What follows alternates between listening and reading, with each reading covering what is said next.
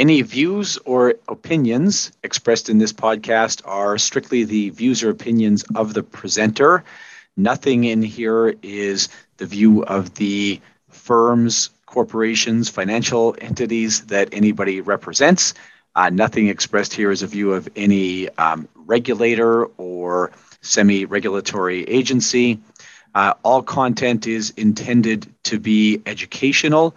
Nothing in this episode construes specific investment advice. And if you do require advice, you should seek an appropriate advisor, be that a financial planner or a tax advisor or possibly a lawyer.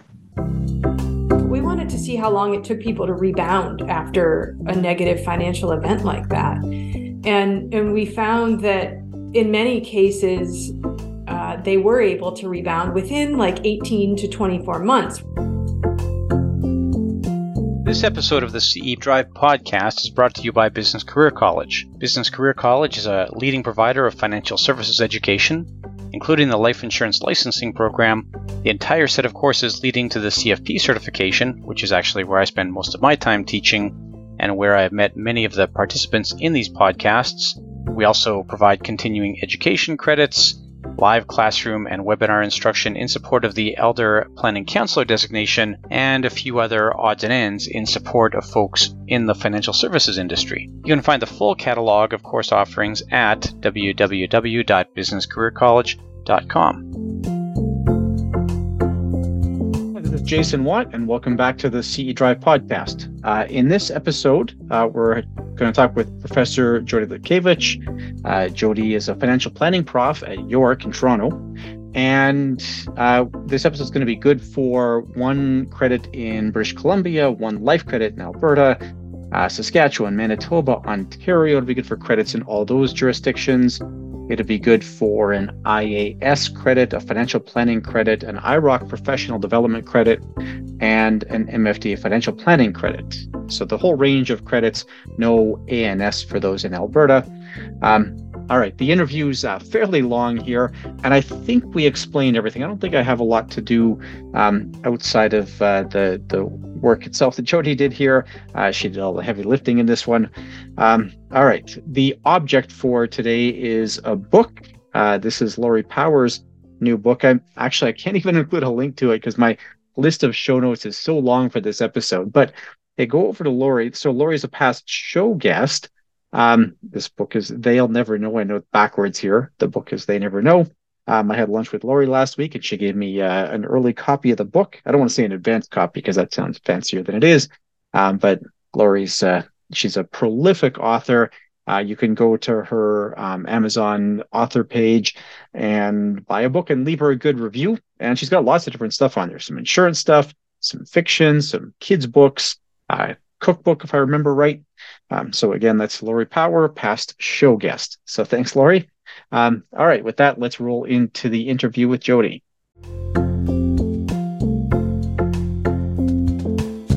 I'm here today with Jody Lukevich. Jody is a prof in the financial, well, actually, I think technically not in financial planning. I can't remember exactly how it breaks down, but you're a financial planning prof at York. Is that fair, Jody? Yeah, that's correct. That's correct.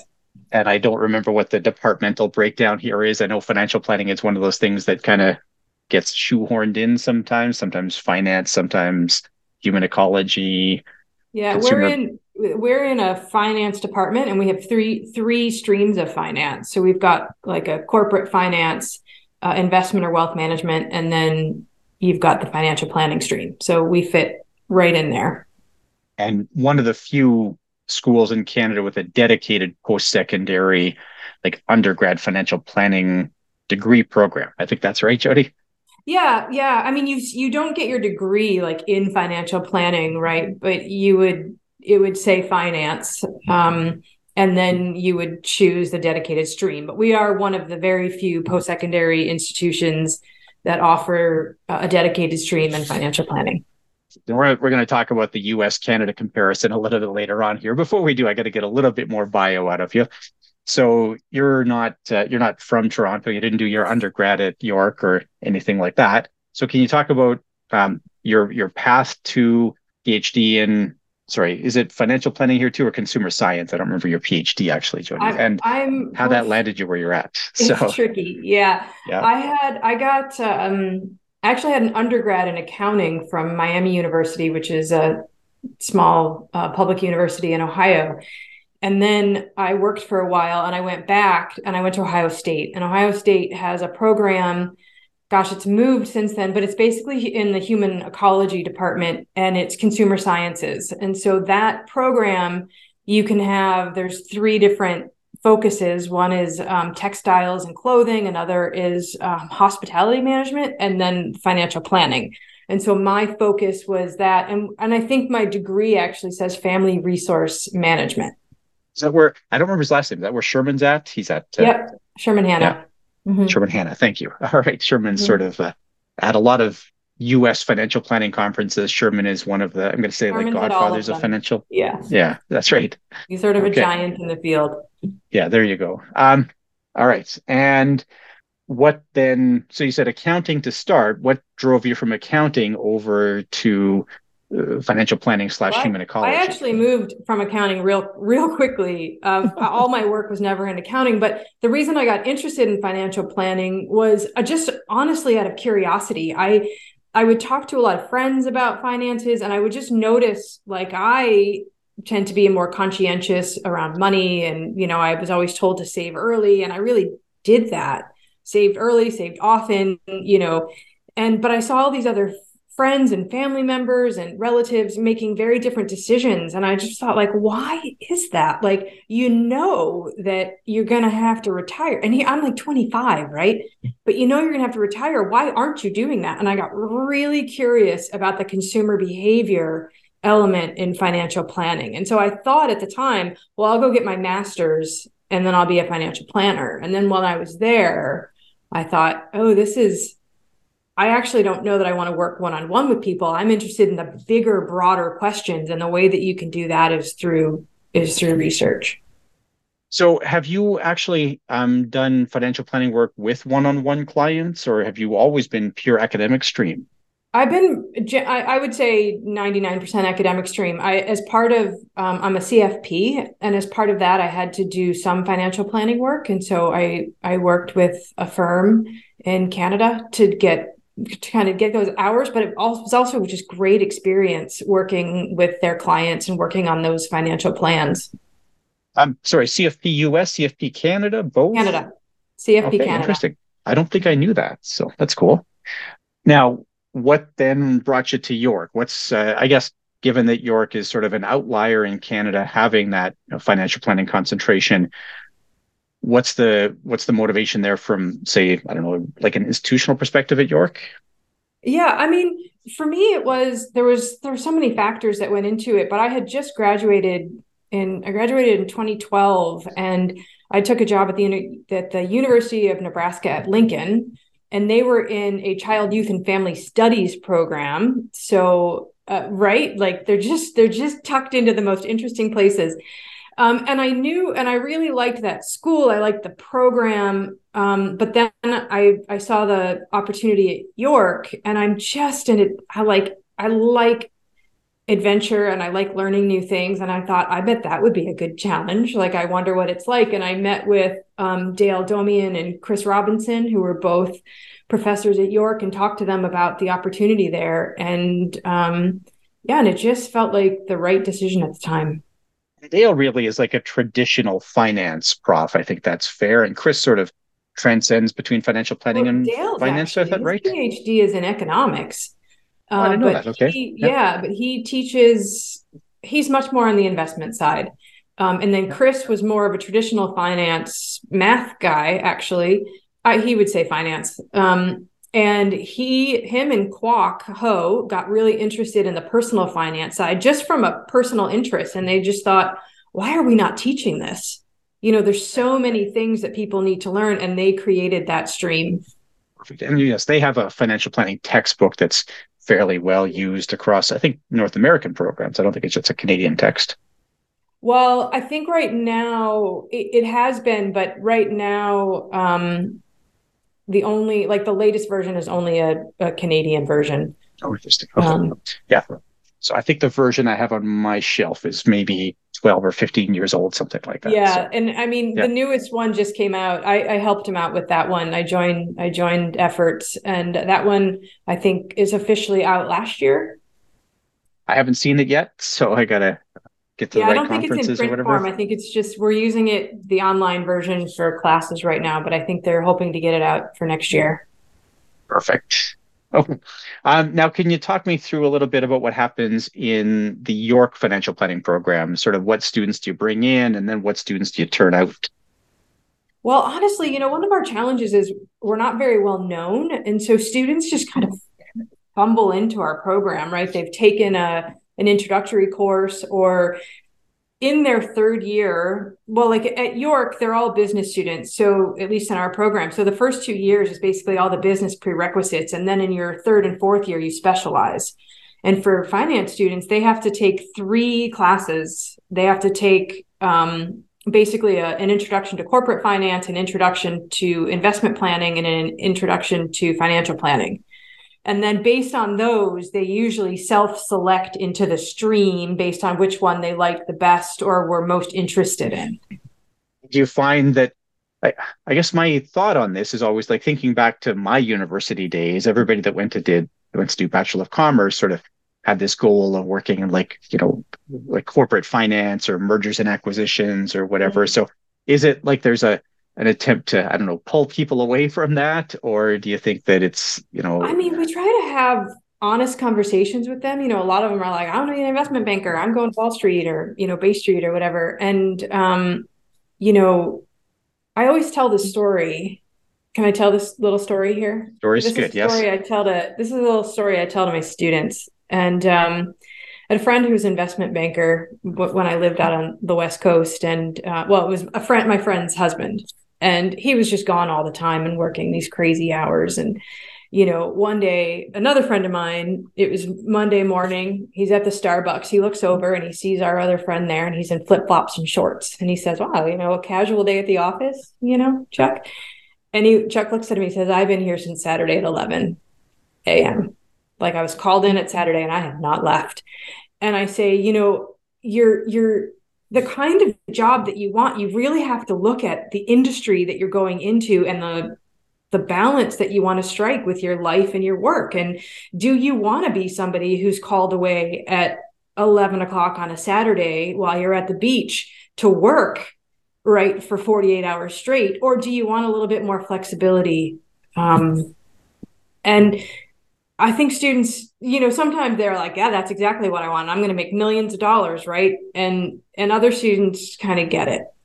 Yeah, I had a fellow I used to do some work with in the education side, and his first job out of school was he was a currency manager, like a foreign currency manager. Mm-hmm. And he said for his first 2 years, he never he was waking up in the middle of the night because of job requirements. He said in that 2 years, he never had more than 2 consecutive hours of sleep. Yeah, it's just crazy. It is madness. These and I think you're right. I think if people were sort of aware of what those, especially early years, those finance jobs entail, they would really look at it and think, yeah. Well, and I always think too, just from a human rights perspective, like how do we allow that to be the case, those working environments to be the case? But somehow that's a fair point. Somehow they persist. I think everybody thinks they're going to be Bill Ackman, but you realize that there's whole machine behind that. So yeah. Okay, so then, and I see this a little bit with U.S. educators. I know we talk about this sometimes, but how many folks do you figure finish your program who go on then to work in financial planning? That's a great question, and that's something we've been trying to track a little bit better. I'm going to say it's not a very high percentage because a lot of students, and there's a lot of reasons for that. And one of the reasons is the entryway into financial planning is not straightforward. A lot of times it's sales and commission or just jobs that are very not tailored to what a 22 or a 23-year-old can do. And so it's very discouraging for them. And they end up just taking, a job with, one of the big banks or one of the insurance companies. because they can't really find a direct way into financial planning. And now some certainly have and are, but that's a real barrier. I would agree with that. I guess given your perfect world, then I'm assuming that your students would graduate and there would be a number of like salaried financial planning jobs available where they're really producing financial planning outputs. Would that be? Yeah, like a paraplanner. Right. Like we don't really have a lot of paraplanners in Canada, and that's a great position for these students. Like they know all of the mechanics of financial planning, but they need to really get their hands on it and see the plans to come together from the back end before they're ready to move forward. And that's such a great place for them. And I, for whatever reason, we just haven't been able to, the industries in Canada haven't been able to make that successful.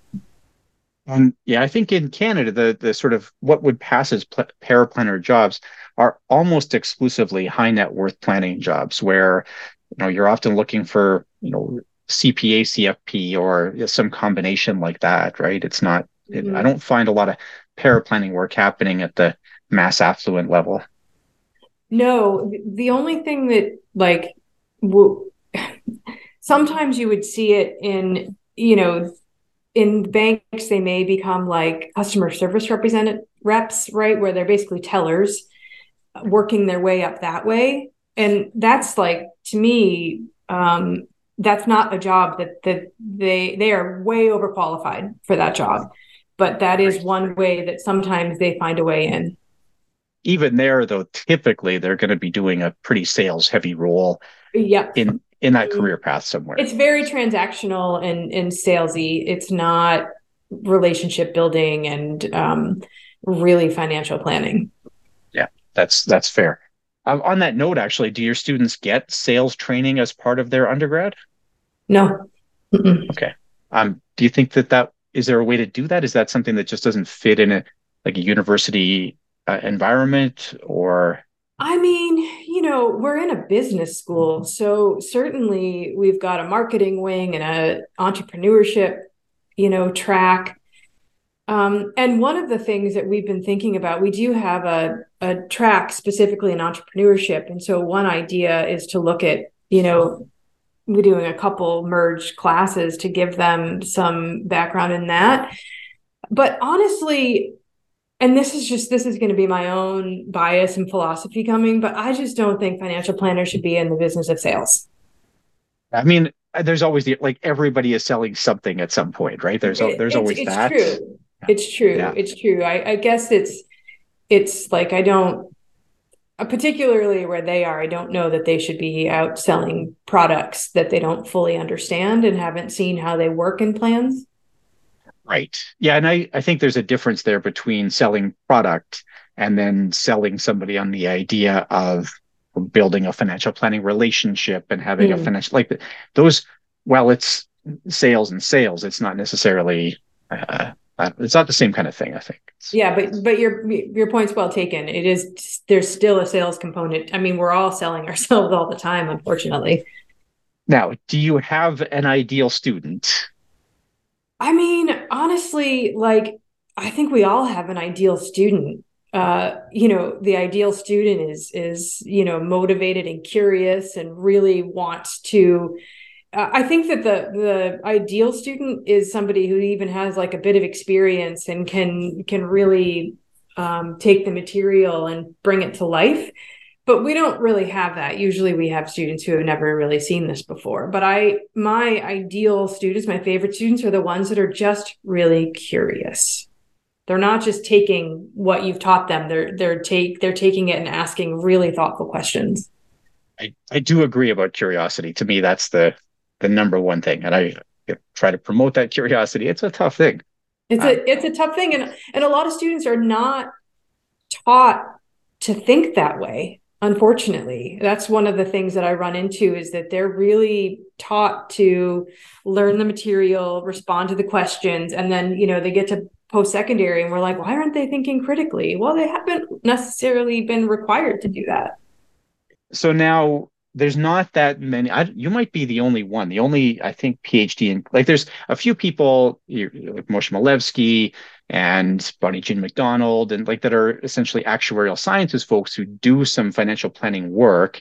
There's the folks at HEC in Montreal, HEC in Montreal. There's, I think, a little bit of math folks at Laurier doing some financial planning work, but you're kind of a rarity here, being a PhD with that focus in financial planning. Am I about right there? Well, I mean, yes and no. I would say that my degree wasn't necessarily financial planning, right? Like family resource management could go a lot of directions. And one of the directions that we found that is a major for students is financial planning. So I didn't get like a PhD in financial planning. I got a PhD in something much more broad than that, and then found a path in financial planning.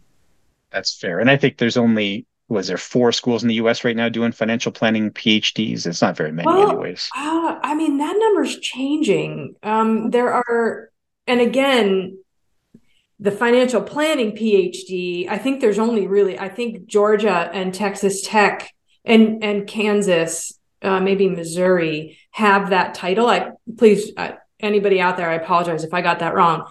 But other schools have more broad, like Ohio State has an undergraduate degree that they can get, and we come out with family resource management PhDs, and others, some business schools now are starting to do that, or people will come out with a finance PhD with a very specific concentration in some field of personal finance. So what do you see as the differences then? And we just started to explore it a little bit here. So, what you're doing at York or other programs in Canada versus what you see in the US, and maybe at the undergrad level.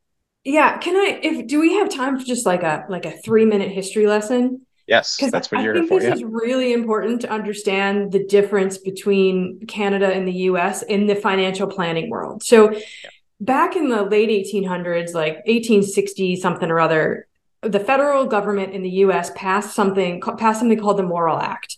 And what that did is it created public funding for land grant institutions. So the US has a number of land grant institutions, which are publicly funded. Some of them have become private over time, but they're publicly funded. They were started by the federal government granting land to these states and saying, go ahead and sell it and use the funds to build these universities. And by the way, we want these universities to be focused on more technical and applied fields, such as like agriculture and economics, rather than liberal arts, right? So each of the 50 states has a land grant institution. And also like some of the historically Black colleges came out of this.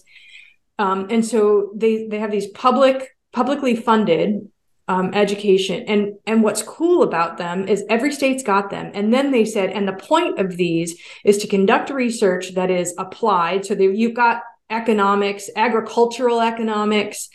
And they said, and you are going to use this extension model. So there's one university in the state, and now there's all these extension offices in all the counties around the state. And they said, you do the research and you send it out to the farmers, right? You send it out to people that need it. So you do research on soil quality and fertilizer, and you send it out to the farmer so they can actually use it. And from that little history lesson, each of these land grant institutions had this they had home economics programs, and home economics programs initially were to create teachers to go out to schools to teach home economics.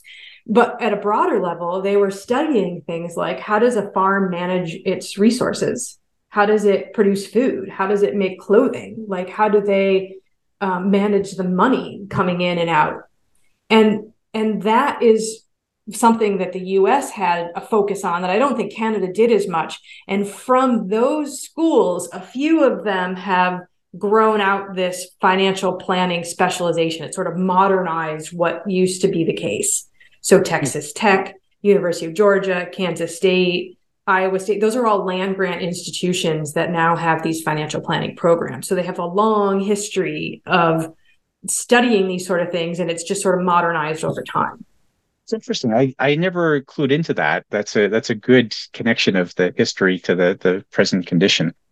So in Canada, then really, I would say financial planning programs compared to what you're just talking about are more like there's financial planning happening, and at U of C, we can start teaching some financial planning courses. Is that about right to just Yeah. kind of I mean, drop it I in? think the difference is like the history of the US is that these financial planning programs come from a very rich history that has changed over time.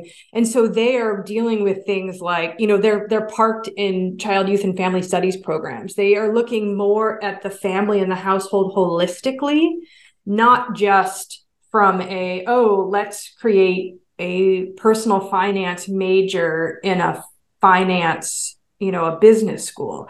There's very different philosophies when you start to look at how financial planning is taught at a place like Georgia or Texas Tech versus like even a place like York or another business school, right? Because when you're in a business school, it's different courses and a different focus. Interesting. So, yeah, and I think that's true. I'm most familiar with the University of Calgary program, which, in some way, shape, or form dates back to like 1982, but looks kind of like this, right? Where essentially there was a business school and a prof at the business school thought we should bring in some financial planning courses, and it kind of sits, I don't know what the right word is. It's like another set of finance courses in the curriculum, and really not much more than that. So, yeah. Now, are there other schools like, I think York brought you on to kind of grow this financial planning capacity. Am I right there? I mean, I wouldn't say necessarily. I think that they wanted some more expertise in the area of personal finance. They saw it as an area of growth. And since then, like Chris Robinson, who started the program, he's since retired. And we've hired 2 new faculty members, which is sort of exciting. And so, but there's always challenges to what we can do with the program, and we're always trying to think about new ways and how to better position ourselves. That's not even the right way to say it, of what is needed in Canada and how can we help that? How can we help serve? So are there other schools that are doing the same stuff as at York? Not that I know of. There are schools that are, like you said, like University of Calgary, that have some courses, but I don't know of any that are dedicated, that have a dedicated stream and dedicated faculty for financial planning like York does. Now, do you find that when you're especially because you're in a business school or finance school, right? Do you find that you're having to constantly remind people that financial planning is not just like investment selection?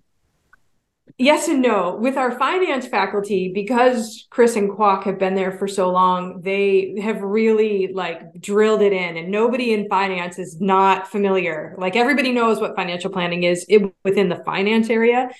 More broadly than that, I think that people think it's investment, and we're always having conversations with like the marketing folks on the consumer behavior side, and we've made some really good connections so we can talk about those sorts of things. And what are you teaching, and how might that be able to help in this field? Do you see Canadian practitioners, like, do you have conversations with Canadian practitioners about pursuing masters or PhDs in financial planning? It's very common they in the would US. like to. They would like to. And unfortunately, there are no programs in Canada. We've certainly bounced that around, but there are some impediments to that at York, I will say. But yeah, honestly, like when people talk to me about it, the best option that we have for them is we point them to the university or to Kansas State's online program that they can get their master's or their PhD. And again, it's not focused on Canadian specific, but it does give you all of the things that you need, right? It's like retirement planning. The only difference between retirement planning in the US and Canada are the vehicles that you're using to put your money in, but most of it is pretty much the same. And I know a few folks who have done their masters at K-State, Canadians, and had nothing but good things to say about it. I know Tanya, past show guest, Tanya Staples, is currently working on her master's at K-State. She's at your way in Kitchener-Waterloo. So yeah, there are some Canadians doing it, but I don't find it's all that common. So. Yeah. I mean, like I said, it's one of those things that like hits me, a couple times a year, and I'm like, we really need to do this. And then there's some barriers to it that we haven't solved yet. Right. And sorry, I misspoke. Tanya's pursuing her PhD, not her master's. Tanya, well, I think she might have to get her master's first. So technically, she has a master's already. Okay. So not, yeah. So this is where I had to correct myself. I know right away that she has a master's already. So yeah. Okay. Yes. Because I've looked at the K-State program myself. I just got to navigate a schedule. You and I have chatted about this. So I mean, yeah. It's a great program. If it's expensive for Canadians. That's right. Yeah. Among the cost is not my impediment. The time is my impediment here. Mm-hmm. So, yeah. So then I'd like to talk a little bit about research in financial planning. This is an area for me. I remember my first time going to the CFP Board Economic Research Colloquium and just being blown away that there's actual financial planning research happening. Yeah. It was a foreign concept to me. So can you just talk a little bit about research in the financial planning sphere in general? Can you give us a little background here? Yeah, and what's interesting to me is since I started down this path in 2008, it's really, the research has really grown, but also focused. So back when I started, there wasn't like this CFP board in the US, their financial planning journal. That didn't exist then. And so now there's a journal specifically dedicated to financial planning research. Now, in the past, there were journals where you could publish financial planning research, but it wasn't dedicated to that, right? They were like consumer policy journals, or one is the Review of Financial Services, or Financial Services Review, sorry. And so that's Financial Services Review very broadly. So there's all kinds of variation within that. But now there's at least one journal that's more tailored specifically to financial planning. There's also the Journal of Financial Counseling and Planning. So that's been around for a really long time. But again, that also has financial counseling research.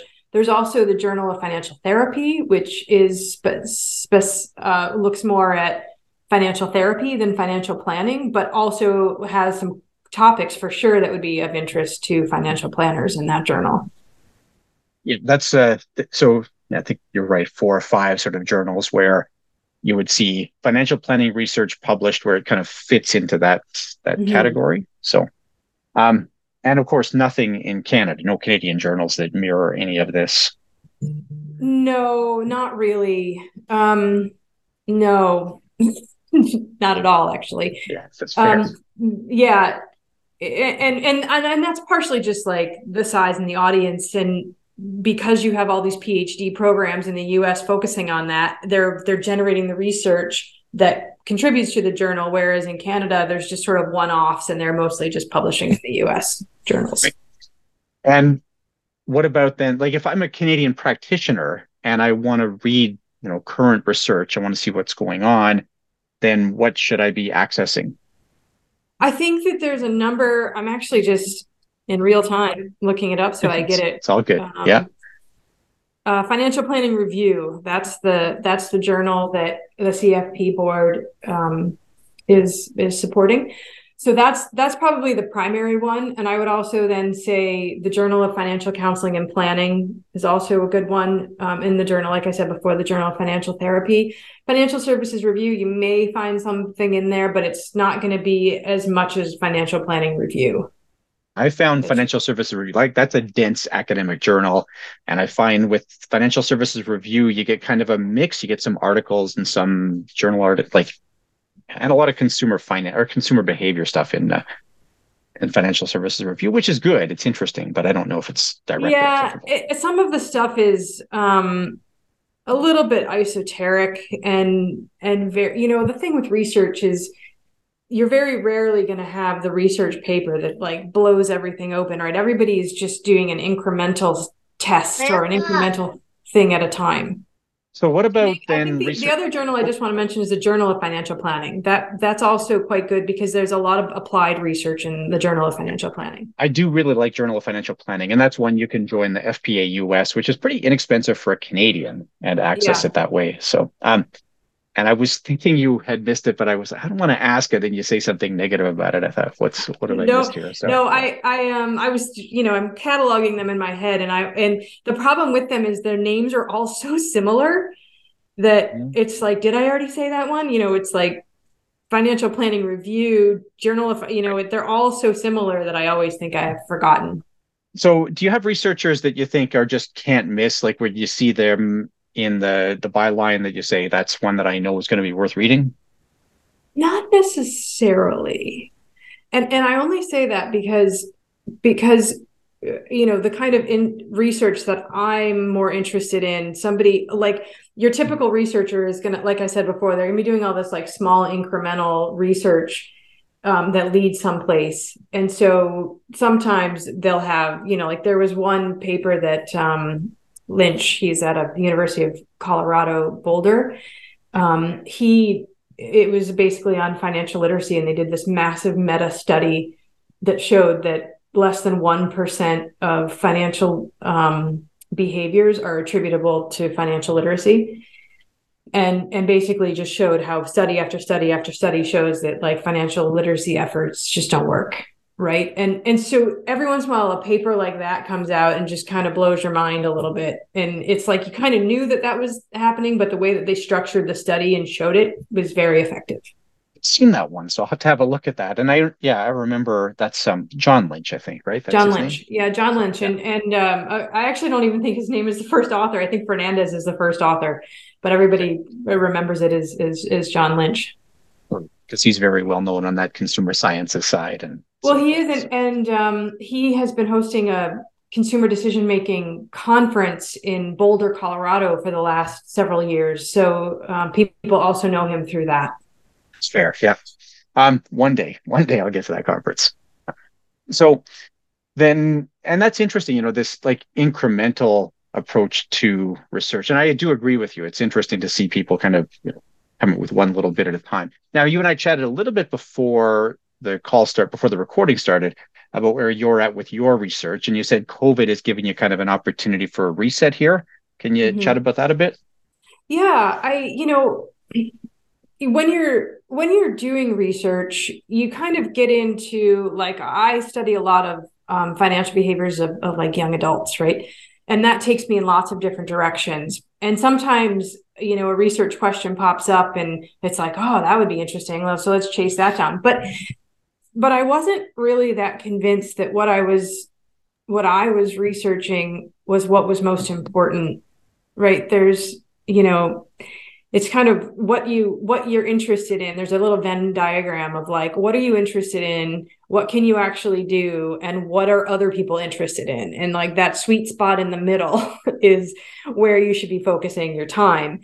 And I just realized I needed to step back because I was doing research projects for the sake of doing research projects and burning myself out and not really that interested in what I was doing. And I just thought, you know what, I've got enough on the go. I'm just going to finish those off. I'm going to take a break and then I'm going to restart when I feel like I have gas in the tank and a real interest in what I'm studying and what I think are questions that the greater public could, would like to know as well.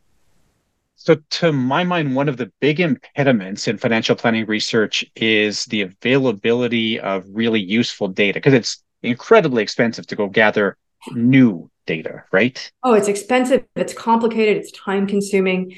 And the difference between the US and Canada is the US just has more resources for that.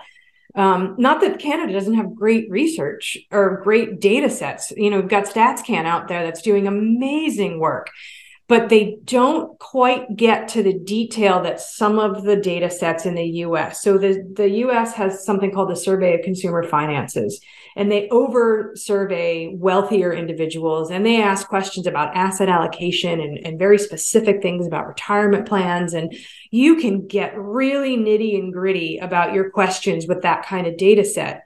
And then there's a health and retirement survey, which which surveys older adults. And then you've got the National Longitudinal Study for Youth. And so there's all these data sets that in the US that have very granular financial data that we just don't have. We do have some of that in Canada, but not to the same extent. Essentially, StatsCan is sort of the resource in Canada, whereas you have all these different entities in the US. Now, Exactly. What about getting data from financial services firms? So whether it's banks or mutual fund companies, you would be surprised at how willing they are to share that information. It's, for them, it's their proprietary client information. Certainly, there have been instances where researchers have partnered with various financial planning firms to get some of that information. And that's worked. I haven't had a need to do that yet for what I want to do, although some of the research questions that are coming up now may lend itself to that. Yeah. I have, there has been some stuff that I've been surprised at. I know of two Canadian banks that have, there's the Misguided Beliefs of Financial Advisors paper, which is a well-known paper that was based on Canadian bank data. And then I remember Derek Tharp had some research that was based on Canadian bank data that was based on behavioral nudges and how those played out. So that's definitely an option. It's just that it's a harder process to go about than it is. If you want to use a public data set, you just sign up and you download the data and get started, right? So any researcher can do that. And if you want to use, I partnered on one with Equifax, TransUnion, on getting some of their data. And so that was a partnership with a nonprofit, and we were able to get that, but it was a very challenging process. And the data was just also the data that you get from these larger data sets is a lot cleaner. Well, we partnered with a nonprofit and did a project with TransUnion. So we got credit reporting data from them that was privatized, so we couldn't see who the people were, but we got enough of the information that we could do the research, answer our research questions that way. And is TransUnion's assumption there that you're going to produce something that helps them to have a better interaction with their customers or something like that? Yeah, I mean, the research question that we were asking in that project was, what's the difference between who's faring better, those who file bankruptcy, a consumer proposal, or do a debt management plan? And we looked at a number of measures to try to figure that out. And from their perspective, TransUnion's not that's going to, help us, but it is a very good question to be asking, right? Because they are working very closely with these financial institutions and keeping that data, and those institutions are using that data to make decisions. And so they want to make sure that that data, at least that they can contribute to the, policy making in that area. I guess I would say it that way. Is there a finding you can share around that? Well, I mean, yes and no.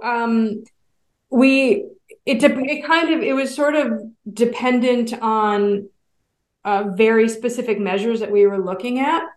But we found in a lot of cases, in some cases, we found that people recovered faster if they filed bankruptcy. In some cases, if they did a debt management plan, but the findings were very nuanced. So it wasn't just oh yeah, of course, everybody should file bankruptcy or everybody should do this. Good financial planning question? It depends. Well, yeah, it depends. And also, the thing about that we were looking at was we wanted to see how long it took people to rebound after a negative financial event like that. And we found that, in many cases, they were able to rebound within 18 to 24 months, which I think in itself is a positive finding for people who find themselves in that position, because when you're in it, you feel really desperate, either and for a lot of people too, this isn't just a series of bad financial decisions, right? Something catastrophic usually happens, your own, whether it's a divorce or a death or a loss of a job or some life event triggers, and then you find yourself in this place. And so I think that was the positive finding from that, was that no matter what path you chose, within 18 to 24 months, you were you were back up where you were. I would have guessed longer. I would have guessed closer to 3 years, but yeah, that's yeah. But you definitely still see it climbing, but the real, there was a real trough, and then the peak, right, and then they would come up out of it. that's good to know. That's positive and useful research. Yeah. Yeah, Thanks. I like it. Okay, so then what about financial planners, like practitioners participating in research? And again, this is something I see a fair bit in the US, and I don't know if I've seen it that much in Canada. No, it's definitely something we've been thinking about as well, because there's a couple things. One, financial researchers need to know what financial planners, there's two things. One, financial planners have information that researchers can use. And two, financial planners have questions that they want answered that researchers can help answer. So there's both of those things. And so I think in a lot of ways, like I joined like the AOP roundtable to just kind of get a sense of what they're talking about and what people what financial planners problems are, like what are they facing, what is the industry facing, so that I can go back to my colleagues and say, is this something that we can help with, or is this information? And so that's one thing I would say is, if there are financial planners out there that are like, I just don't think there's been a good resolution to this problem, right? Whether it's like the, decumulation or withdrawal strategy in retirement. Like and talking with researchers and saying, like, this is the problem that we're seeing. We need more information, or we need this or that. That really helps us to formulate the research questions that are then very applicable and helpful. AOP is advice only planners. I think this advice only planners. Yeah, sorry. There we go. The advice only planner roundtable. That's a couple once a year, I think. And we just had Chris Enns on the podcast recently, who talked about the same thing. So yeah, perfect. Okay. Now, what about then? So you mentioned this research from John Lynch et al., or I guess John Lynch is part of the et al. In this case, but around financial literacy, and it's something you and I have chatted about. I think you are still involved in some financial literacy efforts, or are you, or am I, or is this something that's fallen off a bit? I've had let me just tell you what it is. So I really was interested in financial literacy for a while, and through, conference after conference, reading all these papers, and the John Lynch paper, the Fernandez and Lynch paper really solidified it for me. But financial literacy, the way that we think of it, does not work. And part of that is, and it kind of goes, but there was this other paper by Willis. This is the Australian paper, right? This is Willis, right? Willis. No, I don't think it was Australian. I thought she was Australian. Okay. She's American. This was in like the Iowa Review or something. But that was in 2008, and also basically said financial literacy doesn't work. And not only does it not work, it's an excuse for companies to make their products more and more complicated and then blame the consumer. And honestly, Jason, that's where I've come down to, is saying, you can't on one side of your mouth, talk and make things more complicated for the consumers. And then on the other one, just say, well, it's your fault because you didn't know any better. Like, you can't make these products that complicated and also put in all these tricks and traps and then blame people for it. And so I started to get really kind of really discouraged when I saw that. And I also just, a lot of the financial literacy research was kind of reiterating similar themes, and I just sort of got tired of it. Saw a presentation this year, not published yet, at CFP Board Academic Research Colloquium, that sort of said the same thing, that essentially financial literacy didn't seem to have a meaningful outcome, and really it was that people with money could recover from bad decisions and people without money couldn't. Like that's what it seemed to come down to. So yeah, I like you, I used to put in some volunteer work on that financial literacy side, and you kind of figure this is what's necessary. Intuitively, it seems to make sense, but it doesn't seem to have the impact. Now, I don't know. My thought on this has been, and I think this is partly drawing on Anna Marie Lusardi, is that the biggest thing you can impart in somebody is that there are answers to questions, not necessarily that they know the answers. Is that an angle that does work, or is it Yeah, I still mean, one fruitless? thing that we're looking at too is like financial, self-efficacy and resilience. And there's all these other sort of buzzwords that are coming, but it's a combination of, yeah, like almost knowing it's better that people build confidence and a sense of self-efficacy around finances than it is about the knowledge, right? Or just giving them information. So we want people to know that they can help themselves. To my mind, it's useless for most people to walk around with knowledge of, let's say, how a mortgage works. But at the time when I'm taking out a mortgage, I should know what questions to ask. Is that Yeah, and that's in that Fernandez Lynch paper, they talk about just-in-time education, and they find that just-in-time education is quite effective. So yeah, teaching an 18-year-old about a mortgage that they're going to take out in 20 years is not helpful, right? They're not going to remember that. There's a decay, right, that happens in learning, and so they're not going to remember that. But there are really good touch points where some education is really helpful. Yeah, that's perfect. So I mean, I like this. I think there's some, and I look forward to reading this paper then. I think there's some real value in getting to, a better understanding of what works and what doesn't work. So Yeah. that's, I yeah. mean, certainly we want to get to a place where people can make good decisions. And we also, coming from, my background in consumer sciences, and it's really a focus on the human, the person, the consumer. I hate the word consumer, but let's just go with it, right? Is on that person and like making sure that they are well, they are okay. And a lot of times we look at that and we see, well, throwing information at them is not helping them, right? What we need to do is to set up mechanisms that help people get out of trouble, or, don't let them fall so far, right? We need safety nets in place. So do you have, I don't want to deviate too much from the safety net conversation, but can I ask about like you talked about design versus, can I use nudges here? Is that okay? Or is this a Yeah, yeah. problematic word? Okay. So do you have favorite nudges? Are there things that we can be doing that would make our financial lives appreciably better? The thing about nudges, and I also got really interested in behavioral economics and nudges for a while, and I still am to a certain extent.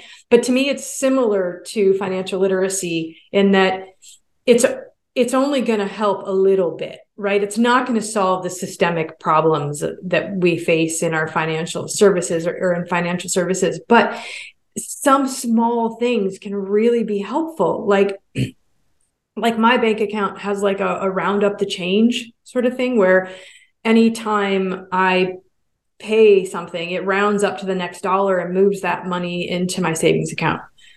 Now that's great for people who really do not know to save, right? Or do not know, they know to save. It's just that they can't pull the trigger to save, right? And maybe that over time, without them even thinking about it, it builds up a little safety net for them, right? So things like that, those kind of nudges are helpful. And also things like this is much more common or becoming common. I think they're even talking about instituting it into law in the US that when you hire somebody, they have to be automatically opted into the retirement plan, and then automatically opted into their raises going into part of their raises going into the retirement plan. So those kinds of things can be massively helpful, particularly for people who wouldn't otherwise. Now, part of the problem with those is that people who might have and would have saved more aren't going to save as much as they would have because they're like, oh, well, if 3% is what I'm opted in at, that must be the optimal amount, right? Which we all know is probably not, but it's better than nothing. And it's not going to, immeasurably harm their take-home pay. I can't remember whose research it was, but I recall some research that suggested that like 70% of people were better off with automated savings, and then 30, and of course it depends always, right? But like 30% were better off if you told them you must save, and they would save more than on the automated plans. I think that numbers. That's probably that sounds like a good breakdown. And the interesting thing about that is that we have a huge we're having a bigger and bigger problem with retirement savings when we've switched from, defined contribution pension or defined benefit pensions to defined contribution, and are putting that, more and more is getting offloaded to individuals to manage that. But what we forget is that, like, oh yeah, that sounds great in principle. Like the whole 401k thing was just like this one-off clause that has blown up into now it's this is a retirement. And even the person that wrote it was like, that was not the intention. But here we are, where we're all responsible for our own retirement without the skills or the ability to have any idea how to do that. And so I think that any time that we can simplify and automate for people things that used to be simplified and automated, right? Like getting back to that so that they don't have to make so many decisions. So do you think that the CPP enhancement that we're sort of nearing now the end of, do you think this is a benefit? I mean, I think that it was probably necessary, just given the state of CPP. And, it's going to help a little bit. But again, CPP is only expected to replace up to 25% of your income. So it's still not, real. It's, people who are going to retire and rely on CPP are in for a rude awakening, so the enhancement will help a little bit, but that's not, it's not intended to do much more than that. By 2072, it'll be 33% of your income. So 2072. That's perfect. Right. I don't know that either of us will be here around to see that, but I'm pretty sure not. So yeah. All right. If so, I mean, what a good for us, right? So, any last comments about just the state of either financial literacy or research in general? Yeah, I think I just want to say I don't want my comments about financial literacy to discourage people that have really good intentions about wanting to help people. Sometimes I talk to a lot of people in the financial services industry and they say, oh, we're going to launch this, financial literacy campaign or project. And I want to encourage those things. I just encourage those people to look at some of the research that shows what is helpful and what is not helpful. So the just-in-time education is really helpful, right? Broad topics aren't as helpful. And I'll include a link certainly to the Lynch paper and the Willis paper here, and that helps. I think the Willis papers, and I've read it. It's pretty good in that it talks about, I don't know, like a conflict of interest almost in delivering this education. So, yeah. And I think that's important. It's just, again, people are coming at this in a way that they want to help. And I think that's great. And I don't want to discourage people who want to help. But I do say, if you want to help, let's look at some resources and make sure that the way that you're going about it really is going to help, and that you're not going to waste your time and your money and your energy and other people's in that pursuit. All right. My last question here, Jody. What do you see as the primary benefit of a financial plan or of the financial planning process? Oh, gosh, honestly, peace of mind. Peace of mind. There are so many moving parts and you just don't know. And people just want to know, like, can I sleep at night? Like with the decisions that I'm making, can I sleep at night? And will I be able to retire? Am I going to be destitute?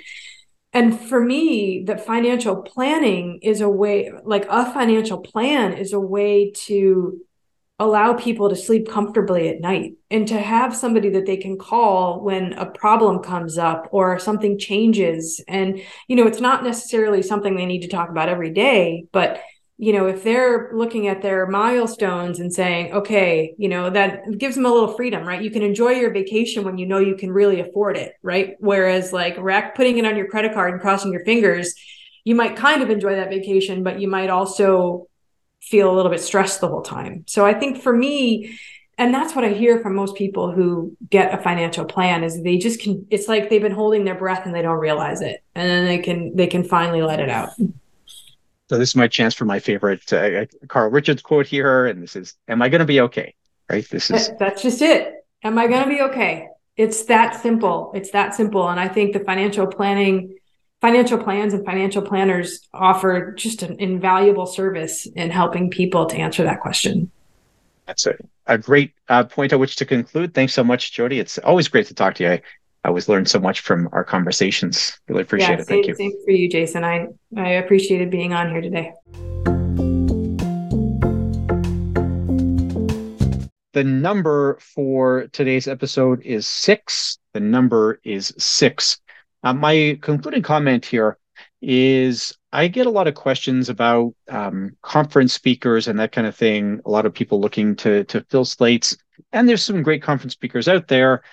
We have some really solid folks here in Canada who sort of do the conference circuit. I want you to think about whether or not there might be an academic that you can get in. I've seen Jody speak at a few different conferences. The CFA Edmonton Society used to bring her out once a year, and she was always excellent. She very evidence-based, which of course the CFA Society loves. But there's lots of great profs in Canada, and I don't want to sort of downsell them, but they're often relatively inexpensive. You can book them in and they'll bring great value.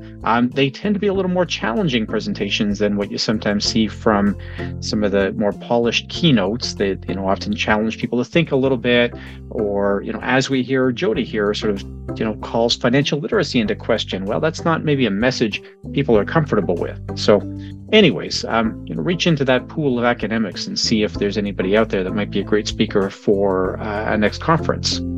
Okay, thanks very much for joining me. And in 2 weeks' time, we're going to delve into the lifetime capital gains exemption with Jim. Thanks so much. If you're listening to this episode and you're not already signed up for CE credits, this is a very easy thing to do. Just navigate over to businesscareercollege.com and you're going to sign up here for CE. Just subscribe. Currently, the pricing is $200 a year. We may be introducing monthly pricing at some point, but as of today, we have a cost of $200 a year. And once you're signed up, then you can just go and listen to every episode within your subscriptions. Once you're logged in, you'll use My Subscriptions here, and you'll just go to the latest episode, which you'll scroll down to very near the bottom for. It doesn't matter which episode, you just scroll down and you find the one. So as of the time I'm recording this, the most recent episode is season 4, episode 27. I can just start it right from here. I can do the quiz here. Once I'm done the quiz, then I can get my continuing education certificate. Very straightforward. So I would just launch the course here and I can watch the episode from here. Now, if you happen to be already listening to it on YouTube or whatever the case is, you can just navigate right into the quiz. You start your quiz and you're just going to go through the whole thing. And then at the end of it, you'll be able to see your certifications. So we're going to bring up designing small group products. We bring this up and we click on Wall Certificate, and that's going to give me the CE certificate I need in order to maintain status wherever I happen to need CE credits. So I really do encourage you. I know that out of our regular listeners, about 40% of you are listening to the episode for CE credits. That's about 60% who are listening out of general interest or whatever it is. And I really think this is an easy way to get your CE credits. $200 a year, pretty reasonable price. And as you can see from the certificate here, and as you hear me discuss at the beginning of the episode, we have a broad range of approvals for all of our courses. I'd like to thank Joe Tong. Joseph is our editor, both for video and audio content. And Joe does a lot of good work to make sure that these episodes look and sound good, despite my better efforts. I'd like to thank Maria Nguyen. Maria makes sure that the episodes all get approved for CE credits. Veronica Thibert does the quality assurance through that process. And then we have a strong marketing team that makes sure that all of our content gets out there so that people can find us and take advantage of learning opportunity they might not have known about.